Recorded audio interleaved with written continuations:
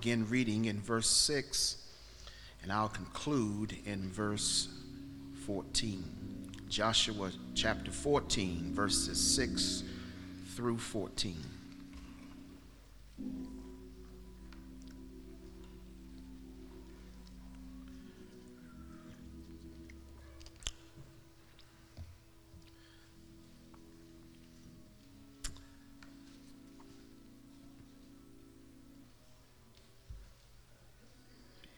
Amen. Word of the Lord. Joshua chapter 14,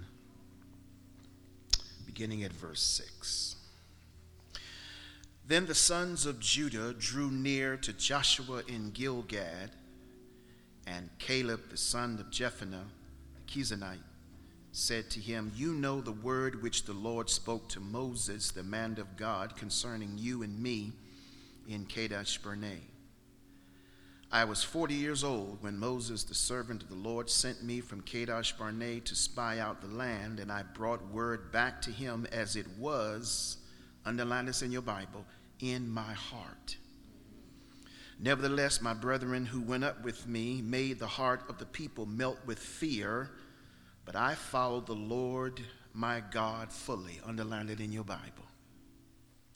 "And behold, now the Lord has let me live, just as he spoke, these 45 years from the time that the Lord spoke this word to Moses when Israel walked in the wilderness. And now, behold," underline this, "I am 85 years old today. I am still as strong today as I was in the day Moses sent me. And my strength was then, as my strength was then, so my strength is now." Check this out at 85. "For war and for going out and coming in. Now then, give me this hill country about which the Lord spoke on that day, for you heard on that day that the Anakim were there," or the Amalekites, "with great fortified cities. Perhaps the Lord will be with me, and I shall drive them out as the Lord has spoken." So Joshua blessed him and gave Hebron to Caleb the son of Jephunneh for an inheritance. Therefore Hebron became the inheritance of Caleb until this day, because he fully followed the God of Israel. Amen. You may be seated.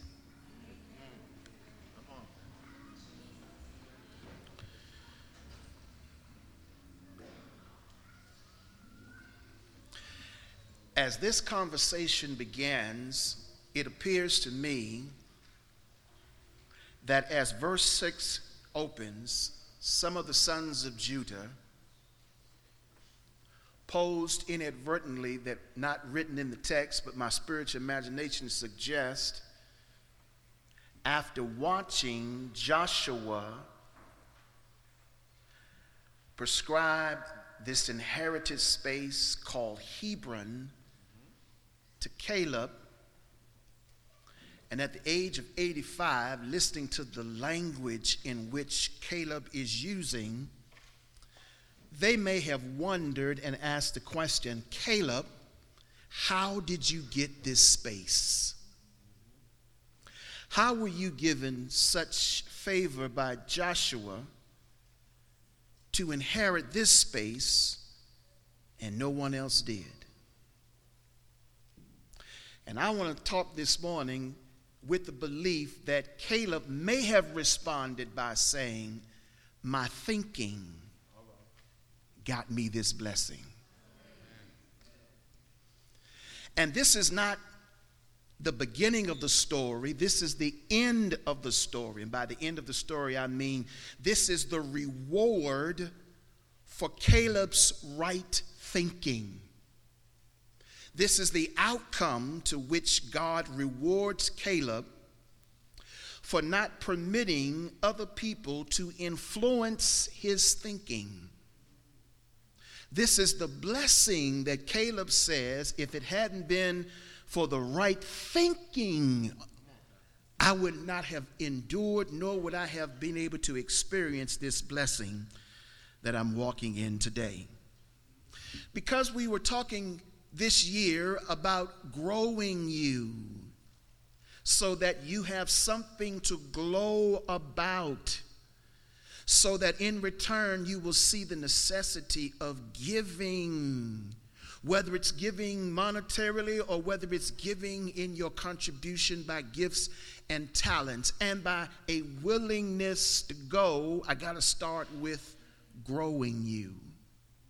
The first place I want to grow you is in your mind. I got to work on your mind because that's where everything else is going to stem from. And so I'm working with the roots of this Chinese proverbs that speaks greatly to what I'm trying to do this year at Great Little Zion. If you want 1 year of prosperity, grow grain. If you want 10 years of prosperity, grow trees. But if you want 100 years of prosperity, grow people. And I'm trying to grow you because 100 years from now, it's my prayer that not only would this church still be standing, but all of us in one form or another will be written in the annals of its history.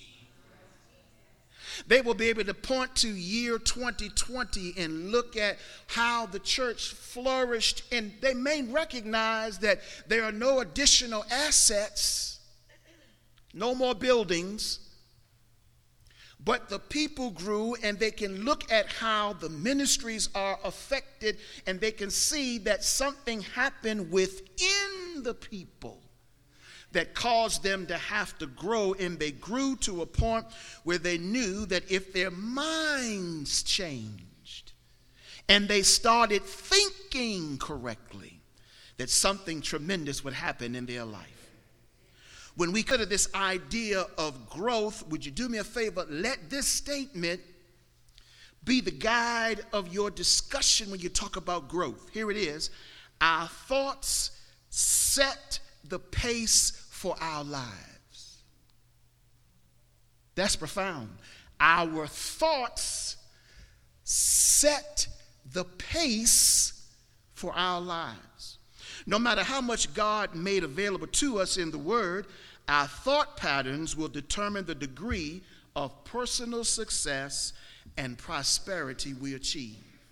You can have all the Word in the world, but how do you perceive and think about the Word? So we're talking about mind renewal. Mind renewal. Now, the question that looms over the text is, what made Caleb such a standout? Not only was he the standout alongside Joshua, but what made him such a standout where Moses records his story more particularly? As I told you, this is just a reward of Caleb's work, but his real story starts in Numbers chapter 13. Numbers chapter 13. Why God rewarded Caleb to be the person that he is, you have to look at Numbers chapter 14 and zero in on a single line in verse 24. Numbers chapter 14 and verse 24. Background. God is frustrated, not angry, tired of Israel's resistance to his provision, to his demonstration of protection. And so God decides that he is going to deal with Israel right then by a death sentence. Moses intercedes,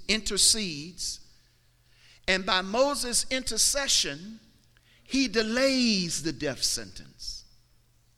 God doesn't destroy Israel then, but eventually an entire generation dies in the wilderness. And the only two survivors were Joshua and Caleb. But it's interesting that Moses would point out in the text in Numbers 14 that Caleb was something different. And listen to the text. Verse 20 says, the Lord has said, Numbers chapter 14, I have pardoned them. In fact, Moses says, Lord, you've got to forgive them of their sin. They made a big mistake. And God says, I tell you what, because you're intervening, I'm going to forgive them. But watch what he says. But indeed, as I live, all the earth will be filled with the glory of the Lord. Surely all the men who have seen my glory and seen my signs, which I performed in Egypt and in the wilderness, yet have put me to the test these 10 times and have not listened to my voice, shall by no means, here it is, here's their judgment. And I want to talk about how powerful knowledge is and how you are influenced by knowledge and what you do with it. Listen to what God says. Because they decided not to believe me, verse 23, shall by no means see the land which I swore to their fathers, nor shall any of them who spurred me see it. But my servant Caleb, here's the line. Here's the sermon is built around this entire line right here. My servant Caleb, because he had a different spirit and has followed me fully, I'll bring him into the land which he's going to enter, and his descendants shall possess it. I'm trying to tell you, how you think about God's word will very well determine not only how you're blessed, but it might determine how your descendants are blessed.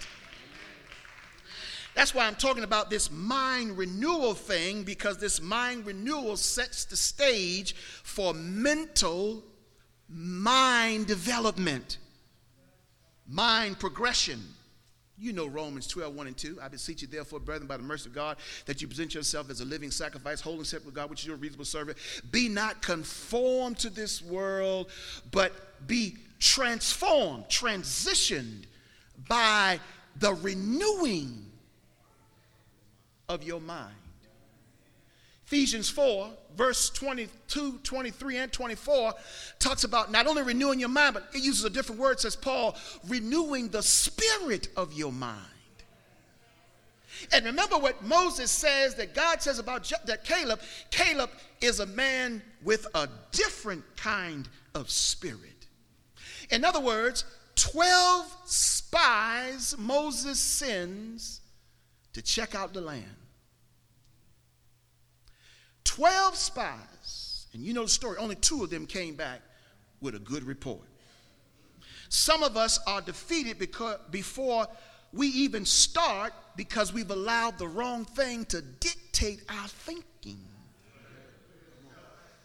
One dimension of thinking enhancement for growth is self-perception.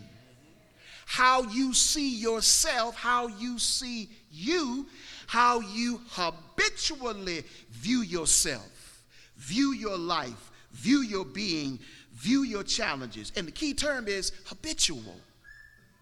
Consistency. Over and over again on the regular. I'll give you an example. Excellence is a philosophy. That's what excellence is. It's a philosophical construct in reference to how do I want a habit or action to be, behavior to follow. But I also realize that in order for me to learn about excellence, I have to constantly and habitually be exposed to excellence. I got to be around excellence if I want to understand what excellence is. I have to habitually expose myself to excellence. Expectation. If I want to learn how to constantly be in expectation, I got to expose my mind to expecting people, Persons who understand how to live on the lane of expectation. That's a mental directive that I have to habitually expose my mind to. Exposure is key because exposure suggests I am allowing my eyes, my visual nature, permission to allow into my mind what's going to enhance me. Whether it's expectation, whether it's excellence, it's all revolved around the action of exposure. So I'm also exposed to several different kinds of growth resources, development resources, because that's what dictates my thought patterns. So those of you who take notes, write this down. There are 4 of them. The first one is called false knowledge. The second is called fear knowledge. The third is called faith knowledge. And the fourth is called future knowledge. Let me tell you again. The first one is called false knowledge. False knowledge is knowledge that I receive habitually, but is consistently pessimistic. It's consistently marked by misdirection, and it leads to unfruitfulness. It's when I'm always around people, experiences that tells me I'm not this, I can't be that, I never will be, it won't ever happen for me, it's just the way it is. I got to believe in the construct of my life being one that follows God. That's false knowledge. Then there's a second one, fear knowledge. Fear knowledge says that I'm going to direct you down the lane of failure. In fact, one way to get you to fail is to get you not to act at all, but just to be still. Don't do anything. Don't grow your life at all because you don't have any idea what it means to grow. It's too much work. It'll require too much of a price for you to pay. So I contact you and I bombard you with fear so that you'll never leave your comfort zone. But then there's the third category, which is faith knowledge. And faith knowledge says everything I look at is a possibility. Now that's a learned behavior. You got to learn that. Everything I see is a possibility. And faith knowledge says no matter what's going on, I got to be willing, if I have to launch out into the deep. That means that even if I'm here at the shore and my blessing is out there in the middle of the ocean, I got to be willing to roll myself out there in the midst of all that's happening, because faith knowledge says launch out into the deep. Even if you don't know how it's going to turn out, one thing is for sure, if you stay where you are, you know what the outcome is going to be. But if I roll out there, I'll never know what's waiting on me until I get out there. That's faith knowledge. Faith knowledge says I got to be willing to explore new possibilities. Even if it's frightening, even if it's intimidating, I got to be willing to explore them. Here you are in a job level at your job, and you see the postings of a job that's another grade higher, but there's something that keeps telling you on one hand, you don't want to do that. You don't know all the work that's involved, and you got to work with a whole different set of people and all that training you're going to have to take. You don't want to do that. Just stay where you are, where you already know your job, you already know the people, you already know what you're going to get paid. In fact, it's not worth going up to get the bump up in pay to have to deal with all that drama that's in there. That's false knowledge, and that's fear knowledge.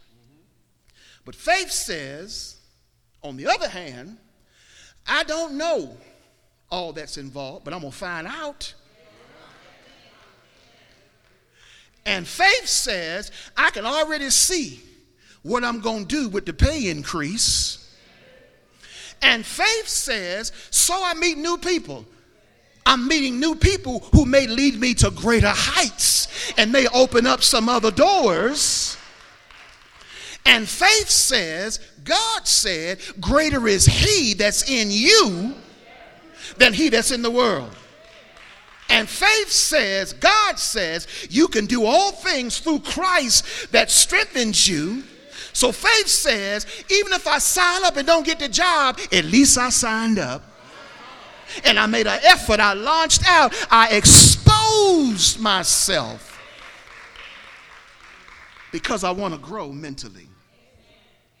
Now, future knowledge says that I'm walking in expectancy with my mouth.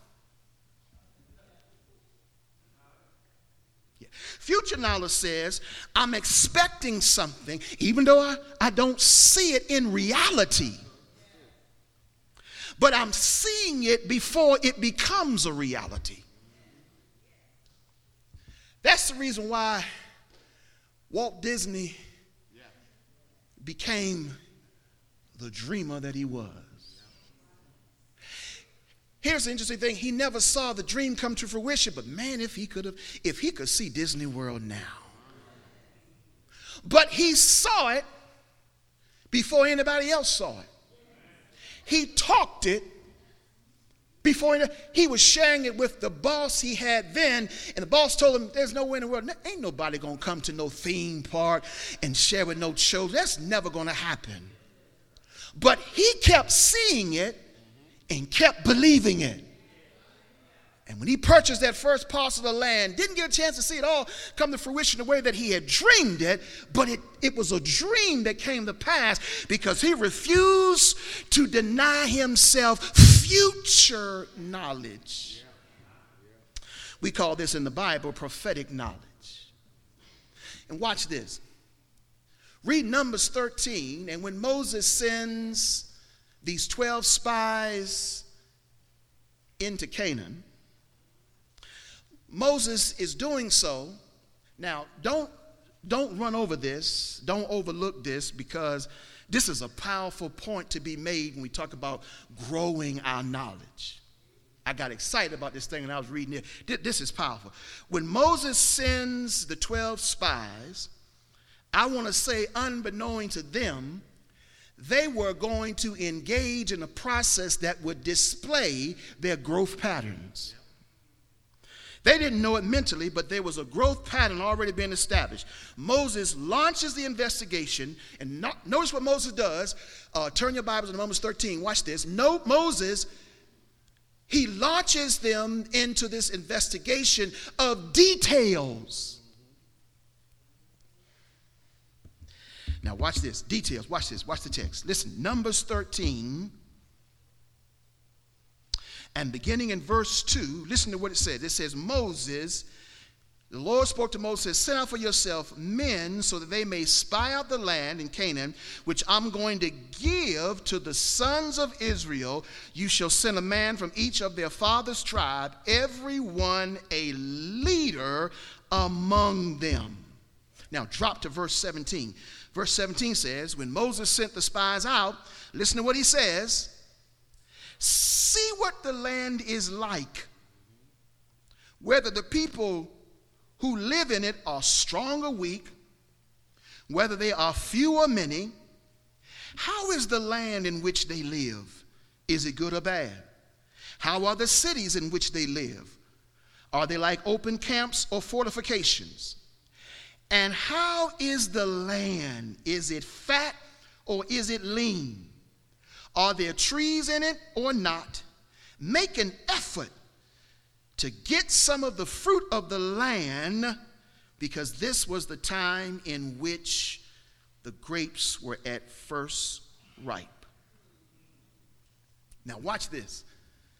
10 of the spies end up displaying fear knowledge and false knowledge.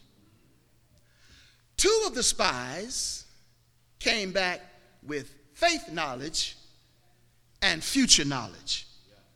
But I want you to see how Moses engages this future knowledge. Look what he says. He says, God wants you to take a look at the details of the promised land that he promised your ancestors.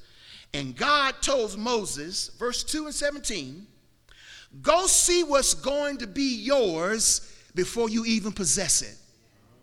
Shoot, that was shouting dudes right there. Y'all missed it. Moses, go see what's yours before you even take possession of it. He tells Moses, go see the promise before it even becomes your possession. Gather specific intel about your future blessing. Isn't that what verse 18, 19 says? Look at it through 20. Look at what it said. Now look at verse 23 and 24. The spies, they all arrived at a space called the Valley of Eshcol.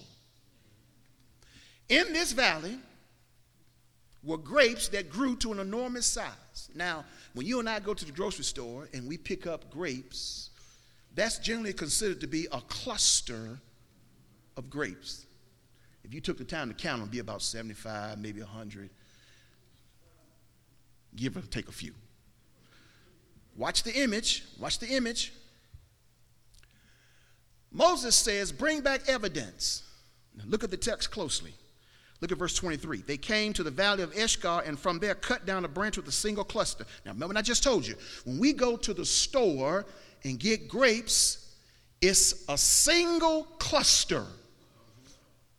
You and I pick it up, put it in a little plastic bag, tie it up, put it in the basket. Watch the story. And they carried it on a pole between 2 men.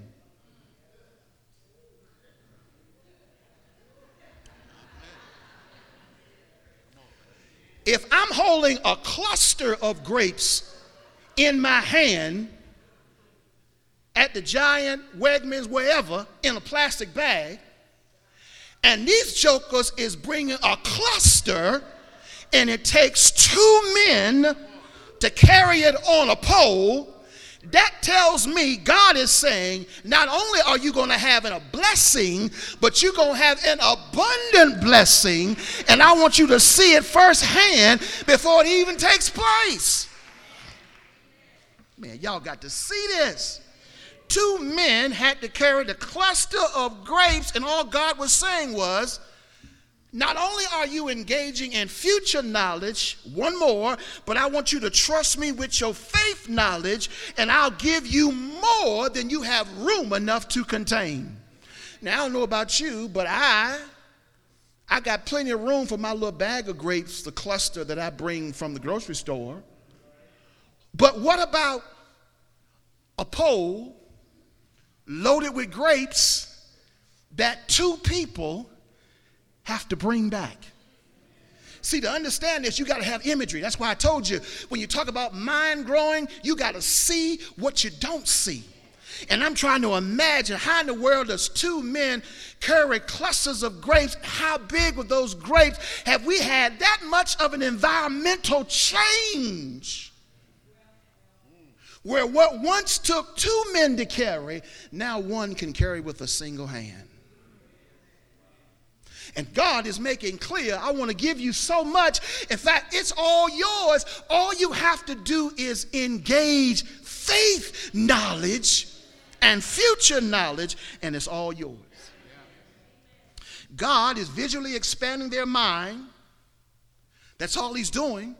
Growing them by embracing the principle, you were born to taste the grapes, born to enjoy royalty and the blessing and benefit of God. In fact, I honestly believe that God says you have an instinct for improvement. You got a motivation for increase. Something on the inside of you generates that energy toward growth. Don't kill it, and don't negotiate with God. Only fools negotiate with the giver. How are you going to negotiate with somebody who's giving you something? And Moses is trying to tell us, all of you stand in the potential of growth mentally. God's trying to give it to you, but you keep trying to negotiate. Don't negotiate with God. Visualize the grapes, Zion. So you know how I see grapes? So every pew that don't have a person, I see a grape. I got to visualize the grape, because if you can't see the grape in your mind, you can't see it in your future. And that's what God was trying to tell those spies. When you go in, see your future. It's right there before you. In fact, I'm so good at what I do and I love you so much, I'm going to let you taste it, and I'm going to let you touch it. I'm going to let you handle it before you even possess the land. That's what makes giving so powerful, because God says, I'm going to let you keep the 90. You can touch it, feel it, and be blessed with it. All you got to do is learn to give in the tithe, and it shall be given unto you. Your thinking is crucial. Your visualization is critical to your growth. The woman who had the issue of blood, Mark 5:28, simply says, and I think she saw it in her mind before she saw it in her body, if I could just touch. She saw it in her mind. If I could just touch the hem of his garment, I shall be made whole. It happened in her mind before it happened in her body. And God gave those 12 men the ability to taste and to touch the blessing as a sample. That's all it was, a sample of what you got in store. Here's a principle. Remember this. Vision is a picture of your preferable future over your present predicament.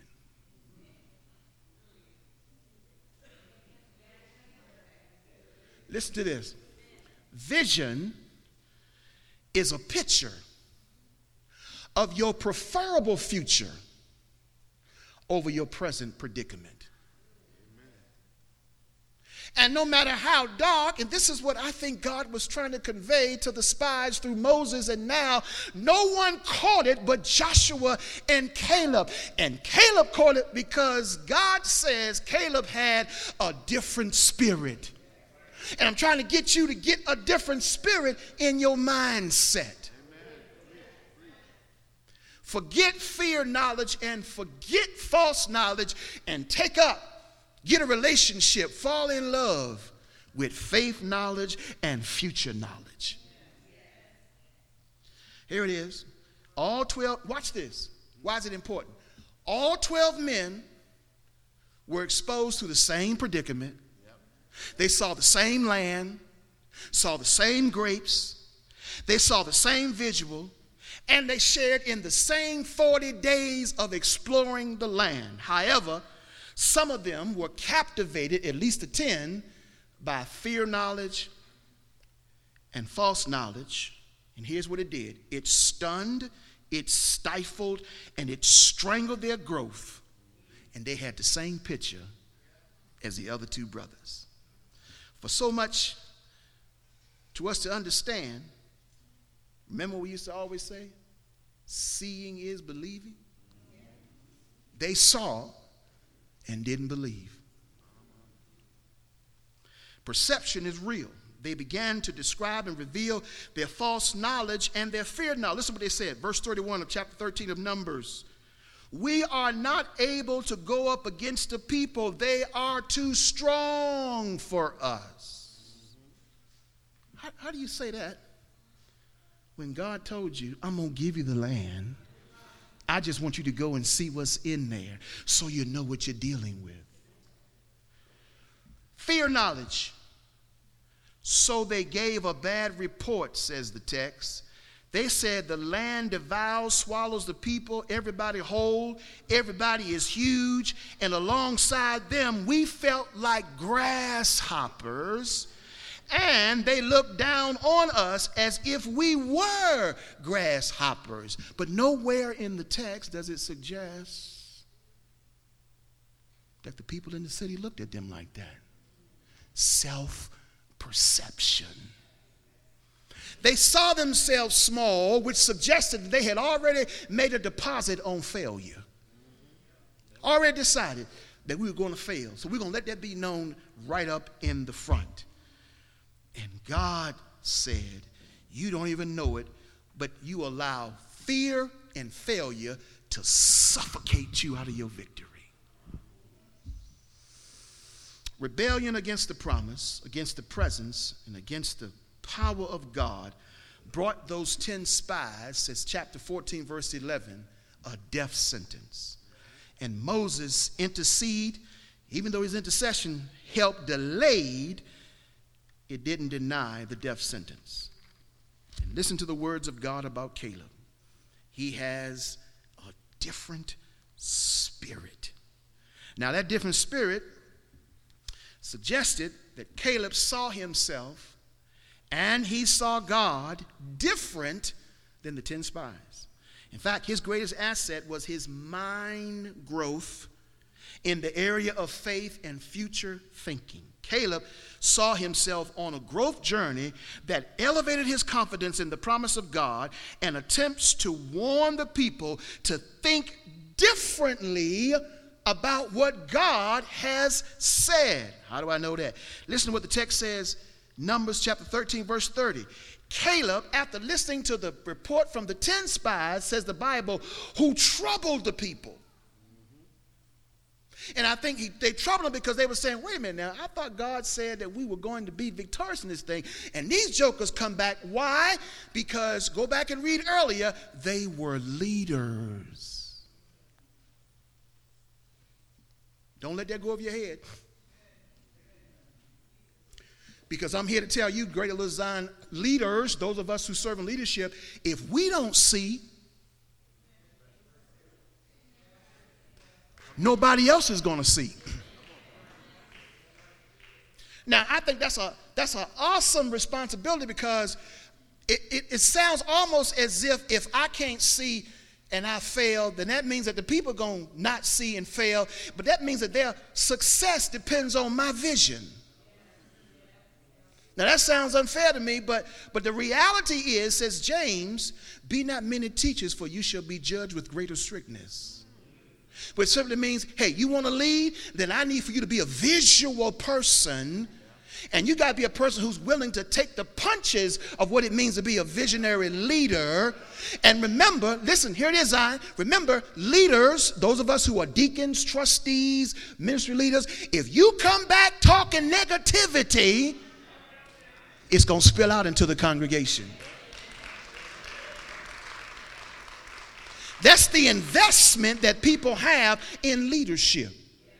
See, that's the little point people overlook when it says, God says, I want you to choose out 12 men, but they got to be leaders among their tribe. Which also says to us that not everybody in leadership is a visionary leader. But that doesn't mean it can't grow. It doesn't mean you can't replace that negativity with that which is positive and constructive. And that's what it says. They bring back such a negative report, but here come Caleb. Verse 30 of chapter 13 says, Caleb quieted the people. That meant that Caleb watched his words and made sure he said the right thing at a very critical moment, because he knew if I say the wrong thing, this is going to send everybody left, because they're already drifting left. And if I say the wrong thing, it's going to increase the motivation, the momentum in the crowd. But look what the text says, verse 30. But Caleb quieted the people before Moses, the pastor, which also suggests that the leadership in terms of understanding vision doesn't always just come from the pastor, but it comes from those leaders who serve with the pastor. You got that? Yeah, see, because it's a sad thing for the pastor to have the vision and then none of the leaders catch the vision.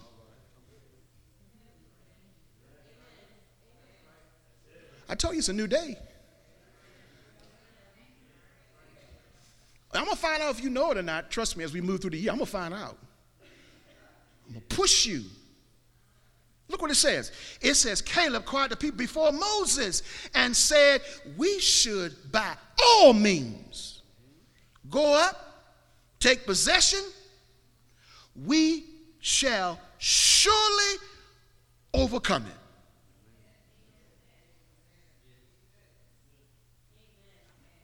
Caleb had a different spirit.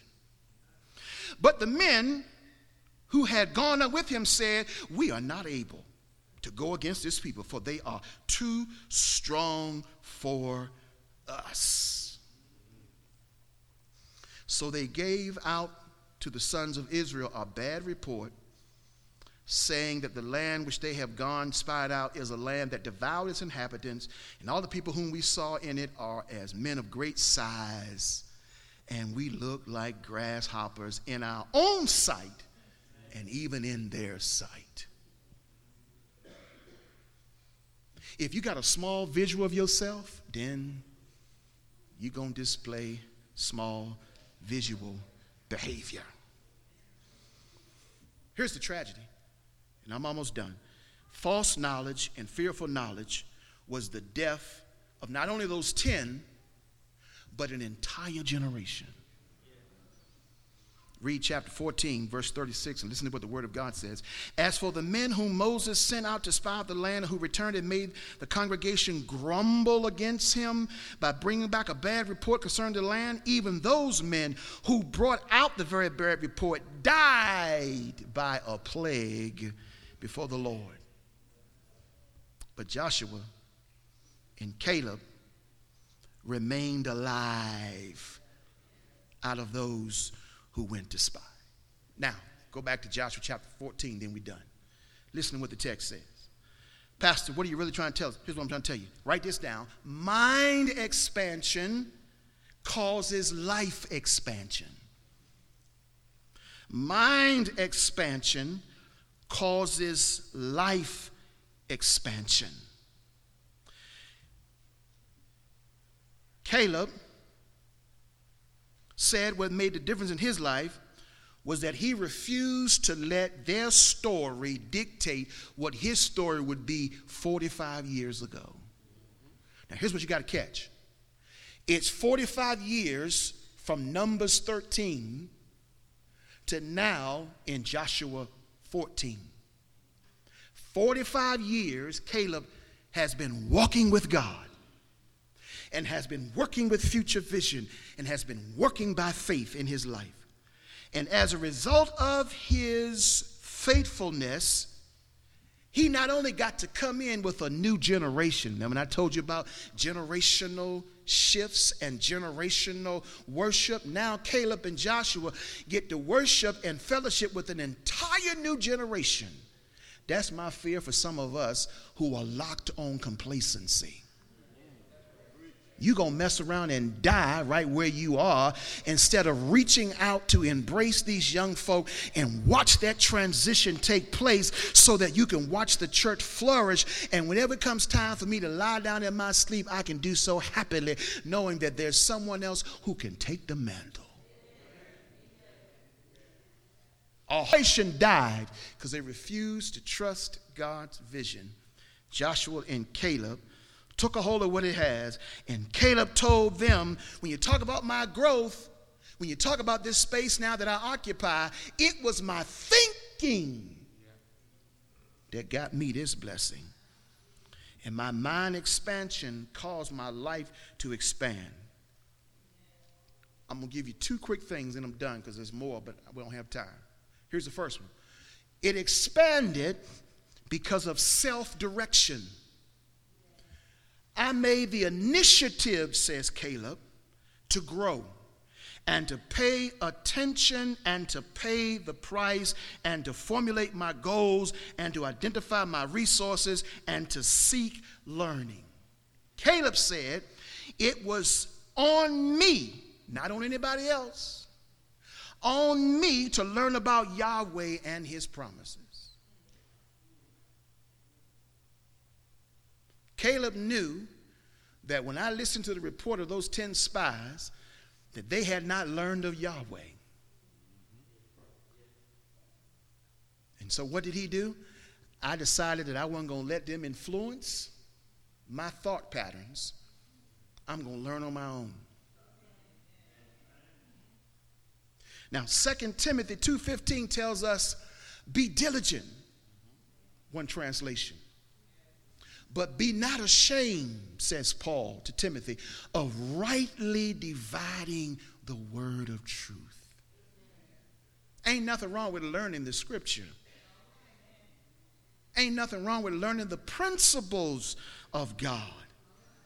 In fact, Caleb made it clear, I would not allow the wisdom of the 10 to speak into my life. Instead, I let the voice of God be my reason. I'm self-directed by way of taking the initiative. I realize I got to grow. We talk about this word excellence. In fact, I'm going to stop there. We talk about this word excellence. Here's something to consider. Because I'm a basketball fan, I like basketball. The legendary Rick Barry always shot in the 90-plus percentile with his free throws, because when practice was over, Rick Barry hung back and shot an additional 500 free throws. He was perfecting excellence so that when the time came, he could shoot the free throw, and there was a good chance he wasn't going to miss. In fact, opposing teams knew that when it came down to foul a player, don't foul Rick Barry. Because if you put him on the foul line, there's a good chance he's going to make the foul shot. Michael Jordan said one of the reasons why he became the kind of player that he was, because when everybody else had left the gym, he began to visualize, watch this, himself 3 seconds left in the game, and the game is tied, and the coach assigns for me to take the game-winning shot. And so I practiced shooting the game-winning shot so that when it came to me in the real lifetime, there's a good chance I'm going to make the shot. And I'd say somebody who's got, I think, 6 NBA championships? I think it's a good chance he's made a lot of in-the-game shots. In fact, I'm thinking of one when they were playing the Cleveland Cavaliers, and I think the fella's name was Elo. I think that's right. And that poor fella thought for sure he had Michael Jordan stopped, and Michael took that shot. And Michael's so cool when he made it, he turned around, looked at the coach, and went like this. What are you saying, Pastor? Your mind can never go or be what you desire until you visualize it and then prepare it. You got to prepare. You got to feed your mind with good stuff. You got to see it. And watch this. You got to see it before it becomes a reality. So I was reading this book about this millionaire. He's not really a millionaire. He's a billionaire. And he said this is what he do on the regular. Did it when he was in college and did it when he became millionaire, then billionaire. Everything that he wanted and he did not possess, he'd find it and go see it. So if he wanted a new car, he'd go to the dealership and just look at the car that he wanted, and he'd walk around, and he said at least once or twice a week he'd come back and look at it. And then he began to visualize in his mind sitting in the driver's seat. Since he was in California, coming down the freeway with the top leaned back. And he said he started to visualize it, and then when he became the millionaire that he was, he went in there and he didn't even negotiate. He just went in and told her, this is the one I want, this is the color I want, this is it right here. And the guy said, don't need test drive anything. I already test drove it. I test drove it in my mind. I know exactly what it is. He said when he wanted the house that he wanted, he did not have the money to buy, but he went through the neighborhood and he knocked on the door of the owner and explained to the owner, I'm not trying to stalk anything. I'm just envisioning what I want in my life. And your house looks like that. And I just want to know, would you mind if I just stand here and just look at it? And I'm going to come by about twice a week and just look. And the owner says, well, you got that kind of vision. Do you want to come in and see what's on the inside? He went in the inside and started visualizing, I'm going to have a piano over there. I'm going to have this painting over here. I'm going to have that over there. And do you not know? The owner decided to move overseas. And guess who ended up in the house? Check this out. Remember I told you? Don't negotiate with a giver. The market said one thing, but the owner gave him a 30% discount because of his vision. See what you don't see. See the grapes, Zion. See the grapes. Be self-directive. Take the initiative so that you can self-develop. Like Rick Barry and Michael Jordan, work overtime. Everybody else gone. Everybody else having a good time. There's some truth to that saying. Play hard, work hard. So you work hard so you can play hard later. Y'all know what that means? So everybody else having a good time, I'm out cracking the books. I'm learning my craft. I'm learning what I have to learn to pass this class. They all out partying, having a good time. I mean, they sure enough rocking the place. But 10 years later, they still fumbling through the want ads online trying to find a job. And here you are flying high in your entrepreneurship. Because of a self-directive and a self-development.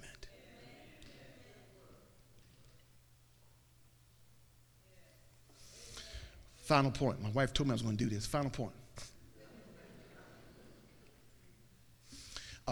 As a teenager, I loved to play the drums. I grew up playing the drums. I learned how to play them. But my favorite drummer was an inordinary guy. No one would have ever pictured that. His name was Buddy Rich. He was a Caucasian guy, but he had a strange way in which he played the snare drum. Anybody knows when you play in marching band and stuff, you know, you got to learn how to play snare drum. But I loved Buddy Rich. And I read an article years ago about Buddy Rich, far before I even began to study about it. And the article said that Buddy Rich was asked the question, you know, what makes you so great? How is it that you can play the snare drum so great? And Buddy Rich says, one word, practice. Practice. Now, I talked with a young man, we were talking about music, and he said to me, well, you know, we don't practice as much as we used to. That's not an embraced practice anymore to do that in music. So I looked at him and I said, it's not? Well, how do you get better at what you do? And because he didn't have an answer, I shut him down. I said, that's why you need to practice, because you don't have an answer. How you going to get better if you don't practice? Practice, practice, practice. It's like the late Caesar Clark, who told us young preachers on one occasion when we asked him, Dr. Clark, what advice would you give to young preachers? He said one word, read. That's all he said, read. And I kept that in my heart all the days of my journey in preaching. Read, read. And right now I try to read at least 2 books a month, at least. Because Dr. Clark says when you read, the preacher will forever have a reservoir of resources to work with.